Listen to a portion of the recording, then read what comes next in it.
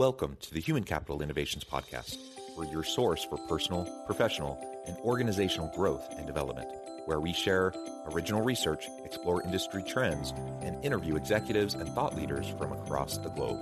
We hope you join us often for practitioner-oriented content around all things related to leadership, HR, talent management, organizational development, and change management.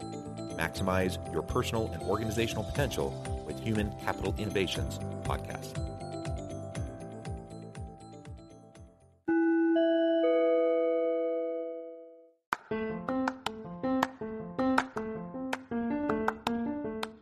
If you enjoy the Human Capital Innovations Podcast, enjoy ad-free listening by going to the Patreon page, and please consider contributing even at the producer or sponsorship level.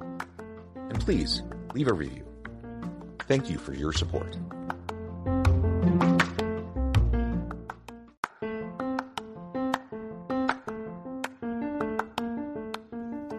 Welcome to the Human Capital Innovations Podcast. In this HCI podcast episode, I talk with Ciela Hartanov about changing organizational ecosystems and trends in the future of work.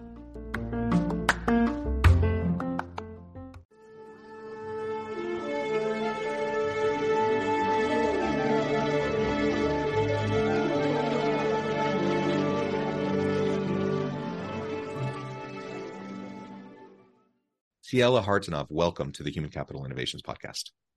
Lovely to be here, John. Thanks for having me.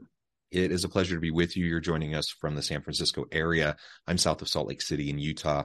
And today we're going to be talking about changing organizational ecosystems and trends in the future of work. I'm super excited to explore all of this with you. As we get started, I just wanted to share Ciela's bio with everybody. Ciela Hartanov was part of the founding team of the Google School of Leaders and head of Next Practice Innovation and Strategy at Google, where she developed projects designed to shape the future of leadership and work. She currently runs Hum Collective, a boutique strategy and innovation firm that helps companies, executives, and teams make sense of forces shaping the future and prepare strategically. She has been featured speaker at a wide range of conferences, from the House of Beautiful Business to the HR Leaders Forum in Australia. She has been quoted in Psychology Today and Forbes and is sought after for her thought leadership on the future of leadership and adaptable organizations. She brings a multidisciplinary view that leverages business foresight and organizational development to break barriers and invent the next practices for humane, kind, and responsive workplaces. I love that. What a wonderful background. It's a pleasure to have you. I also should note you are Dr. Hartanov. What is your doctorate in? Yes, culture and human behavior. Wonderful, wonderful. It's a pleasure. And as we get started, would you like to just share a little bit about your book that's coming out soon around the nature of work and what it is, how your philosophy on how work needs to change over time and what that's going to look like? Yeah, great. Thank you for asking. And it's a great time to be talking about the book, especially in the context of what I consider the most important future of work advancement is ChatGPT and the evolution that's likely to happen around AI in the context of that advancement. And my book is all about what I call reclaiming sensitivity. And everyone usually has one version of what sensitivity is, which is emotional acuity and emotional intelligence, which is absolutely essential. But when I talk about sensitivity, I'm talking about the wider way that we make sense of ourselves, our world, and the organization. And in the context of the advancements around AI, the only thing that we have left going for us as human beings is this human instrument. So this book and the work that I'm doing with organizations is how do we build out our muscles and our capacities to sense and respond to this change that's upon us. The change is going nowhere. I say we're in the emergent era, meaning it's not just about complexity anymore. It's about these emergent, interconnected, interrelated environments that are colliding and sort of create these unexpected outcomes that we could never have predicted. So foresight is an interesting thing to be doing right now because colliding with the emergent era, scenario planning isn't what it used to be. So we just need to become better at sensing and understanding. And I think that requires us to use a broad set of how we understand our building our capacities need to change. Our organizational capacities need to mirror that. And then I even go as far as talking about the society that we're living inside, so that these are a nest that really delivers the change we're looking for. Yeah, that foresight, in scenario planning, like you said, in traditional strategic planning, it's important, but it's hard. And the pace of change is just so rapid. And then you have new technologies emerging constantly. And in December, we have the unveiling of Chat GPT, and there are other companies waiting in the wings to release their own versions. And it's going to continue early stage, like you said, is absolutely right. It's mind-boggling to think where things are going to be in 5 years from now or 10 years from now. We can prepare the best we can. We can scenario plan, but we just have to get better. I like how you talked about sensing. We just have to get better at just being present and sensing how things are changing and adapting, and being responsive and proactive about it, so that we're not caught simply trying to play catch up constantly to other organizations that are leading out. I absolutely agree, John. And this is what I call the trends. I think this is the major paradigm shift, is the transition from the knowledge work era to the perceptual work era. And we've been sitting inside the knowledge work era for a very long time, where knowledge, expertise, deep understanding, objective truth has been our way to build organizations and understand what success looks like. And I'm not arguing that success hasn't been delivered. Of course it has. We've seen a lot that has been built on the back of knowledge as we understood it. But as you can see, as AI starts having knowledge and being more smart, what we need to do is also expand our perceptual skills, which is the backbone of sensitivity. How do I observe and notice? And we have a body that is very good at observing and noticing. And we're starting to see more and more research about the gut biome, which is basically this internal brain inside a different part of our body, inside of our gut, which actually signals and gives a lot of information to us. We have our emotion. We're learning more and more about how emotions actually are essential in decision making. And of course, we have our cognition and our mindset. And so we have these tools, and building them out means you become a better perceptual worker. And that's what I'm arguing for in my book, but also what I think really is the future of work.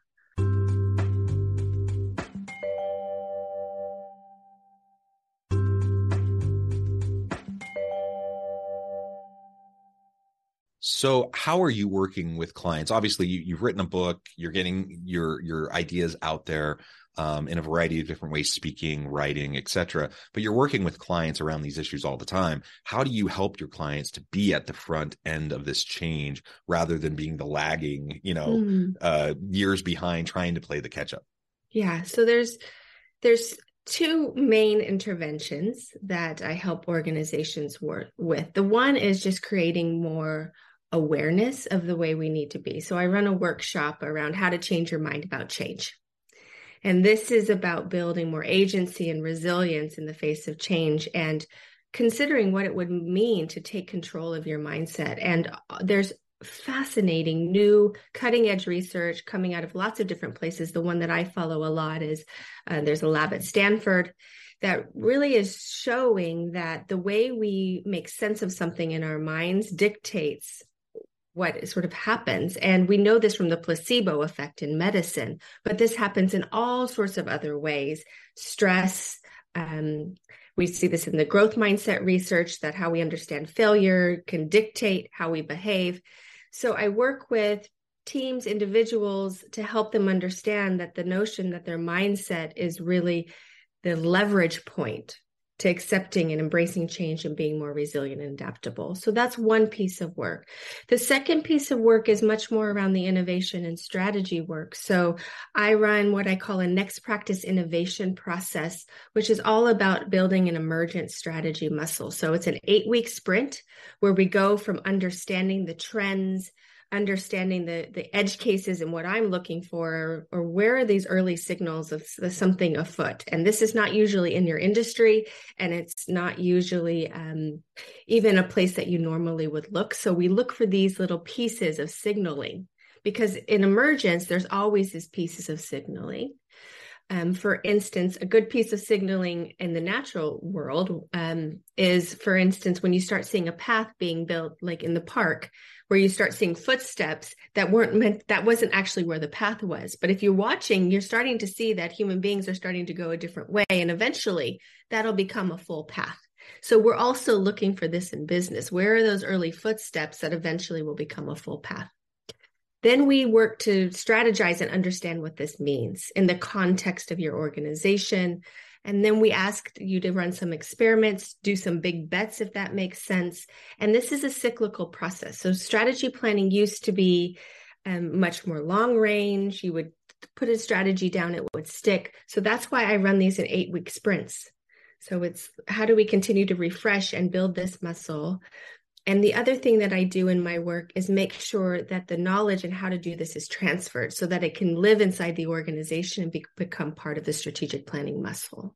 Yeah, and I love just building that into the culture. And like you said, the strategic planning muscle, just the way of being within the organization, it should be embedded, deeply embedded and integrated into what we're doing. It's not just a one-off, let's do our once a year or once every 3 years strategic planning. No, that there was a day and age where maybe that was sufficient. I don't think it probably ever was, but that was the common practice. But we cannot do that anymore. It has to be built in and integrated into everything we're doing on a regular basis. So I love how you're focusing on that. Tell us a little bit more about your perspective around ecosystems changing and what happens in organizations around these ecosystems and why that all matters, why we need to be paying attention to it. Yeah. So there's two ways that I think about ecosystems. One comes more from my background in culture and human behavior. Culture is built by human behavior, but it's also a collective endeavor. So I think it's really fascinating to look at the newer research and revelations really that are coming out of quantum theory, which is telling us more and more the nature of reality is that we are this interconnected energy fields. And that means that we're always colliding up against each other. And there's less rigid boundaries around where I begin, Ciela, where you end, John, where an organization begins, where it ends. So what's happening inside the context of this sort of viewpoint, if you take it on and you say, there's a sort of unified field, which is starting to be understood to be true. Like it's not science fiction. It's starting to be understood to be true. And we see how we built organizations to be these rigid entities. We start to realize that this is a fundamental sort of wrong construction because it's fighting against the nature of how ecosystems are built and live, which is to be fluid, is to move with one another. So if you think about industry, I like us to think about how do we break out of our understanding that there's a siloed organization and you're only responsible for this one piece of the organization. And if you get your strategy right and you get your barriers up right and you get your employment contracts right, then you're not going to be impacted by these external influences. Well, we know that's not true. Globalization has shown us that. COVID has shown us that. So this is a fundamental mindset shift around how we think about organizations as insular entities. They're not. So then that bears the question, then how would you build your organization differently? We're colliding up against this heavily inside the future of work in terms of employment, with people wanting to work in other countries, wanting to work more remotely. And now we're running up against this idea around, well, what does it mean to have an employee contract inside the state of California, inside the United States, inside Portugal, where people are getting remote work visas? So you can start to see that this is not actually philosophical. This is starting to happen in real life. So the question I start asking then is if we have more of this view about the ecosystem model, how would you change the way you think about employee experience, the way you think about building products, et cetera? So that's one piece of sort of the ecosystem itself, is just fundamentally rethinking the nature of how organizations operate and are built. The second piece that I think about a lot lately is, where does employee agency sit inside these ecosystems? In my background around human behavior, it was a multidisciplinary study. So I studied psychology, sociology, and anthropology. So if I'd only studied one and I was just a psychologist, what I would say is that we are individual entities and we're responsible for our agency and we're responsible for healing ourselves to become whole in this world. If I was a sociologist, I would just say, well, we are just a product of the environments that we are inside of. And if I'm an anthropologist, I would say, there's a history of how our cultures have been built, and we're basically products of generations of culture and collaboration. So what if all those things were true all at once? It means that in terms of thinking about an ecosystem model of the future of work, is that we need to look at ourselves as individuals and our own self-awareness, our own evolution, our own agency over how we want to think about our vocation. But it also means that we also need leaders who are able to hold that in a new way and build the constructs in a different way. And we need organizations who realize that they're actually inside a wider nested system of the world around us. So this is where we actually start to get real changes, when we realize it's all this nested system of how the future of work needs to operate. And right now, what's happening is we're rubbing up against a lot of these things where we don't realize that it's actually integrated. And that's the trick, is figuring out the integration. Yeah. And that's, the challenge of traditional organizations and bureaucracies is that we have everything siloed. And so we have all these integrated and nested systems, as you were mentioning. The only way we can really recognize that and take a systems approach to our decision-making, our strategic planning, and our adaptability and evolution as an organization is if we can recognize it. And most people aren't very well suited for that. Like, we're not trained well. We're specialists within our silo, and we often just don't see those interconnections.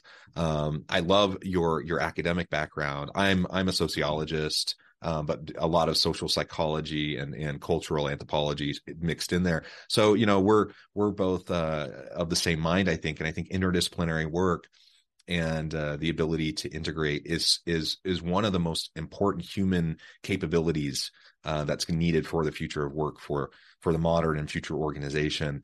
And it's one that, frankly, I just don't see a lot of people really possessing well. And in fact, those who tend to possess it, because it hasn't been a skill set or capability that's been traditionally valued as much, they haven't always been able to progress to the levels where they can provide the insights and the input to decision making that's happening within the organization. So that is going to have to adjust as well. Yeah, what we value needs to adjust, and that's the big question here around the future of work: is what do we value individually?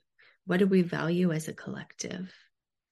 And how does that lead us to success? And what is success really too, right? Is part of the individual question that's being asked. But certainly in organizations, the way we understood building success, I think, is also coming up to a question mark, because it also relates to sort of this idea that more extraction is better. And is that really the kind of societies and organizations that we want to build and leave for our children, frankly?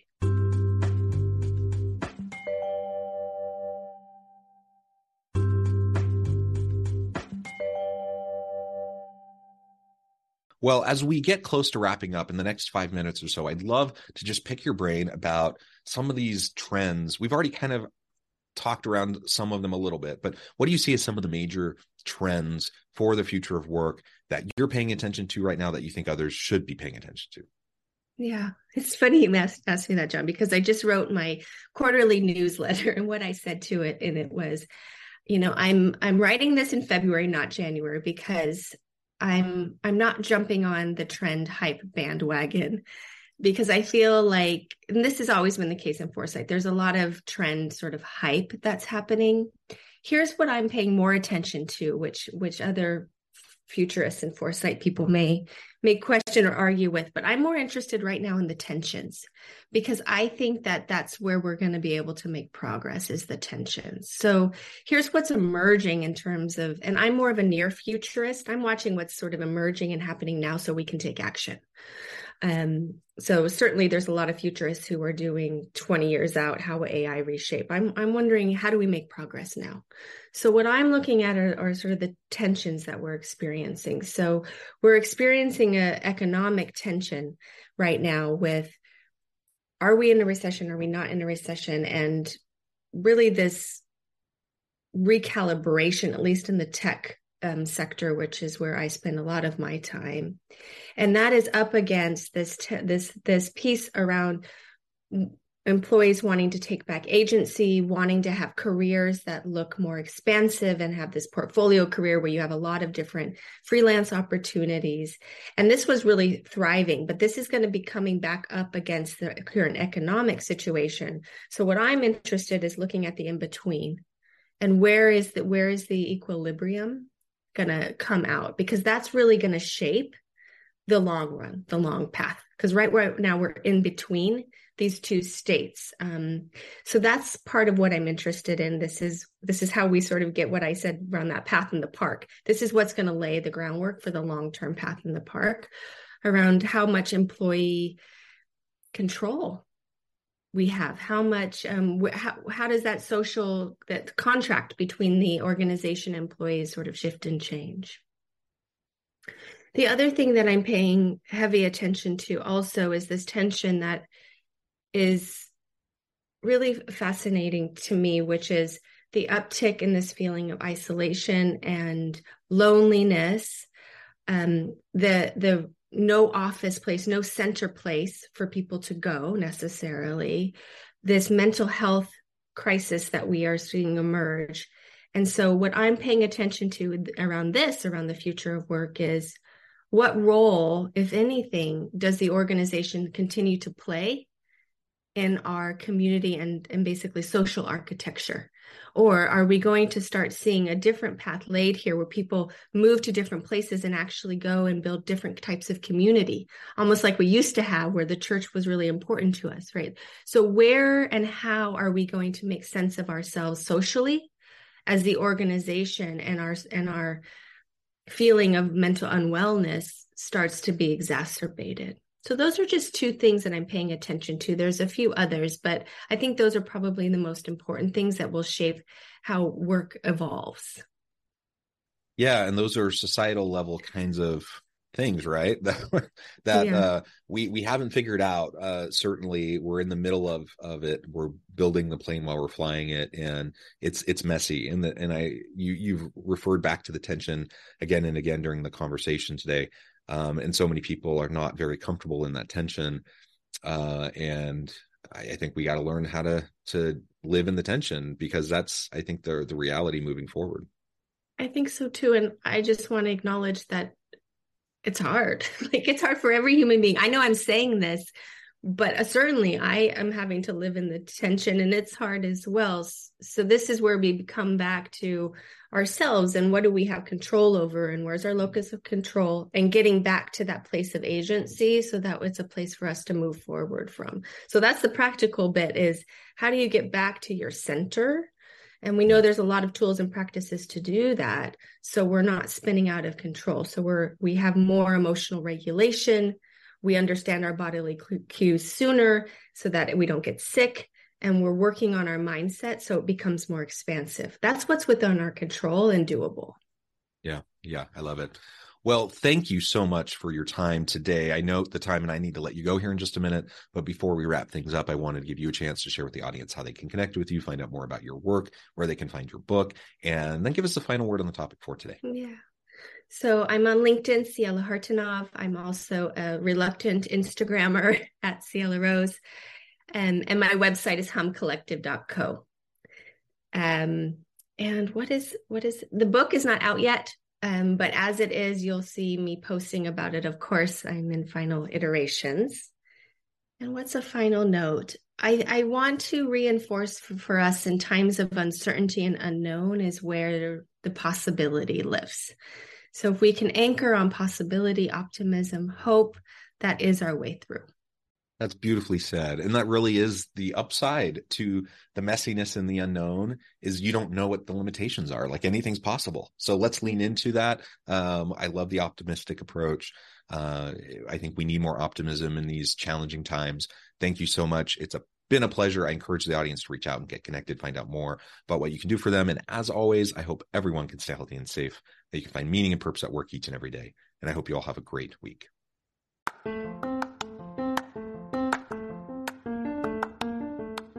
If you enjoy the Human Capital Innovations podcast, enjoy ad-free listening by going to the Patreon page, and please consider contributing even at the producer or sponsorship level. And please leave a review. Thank you for your support.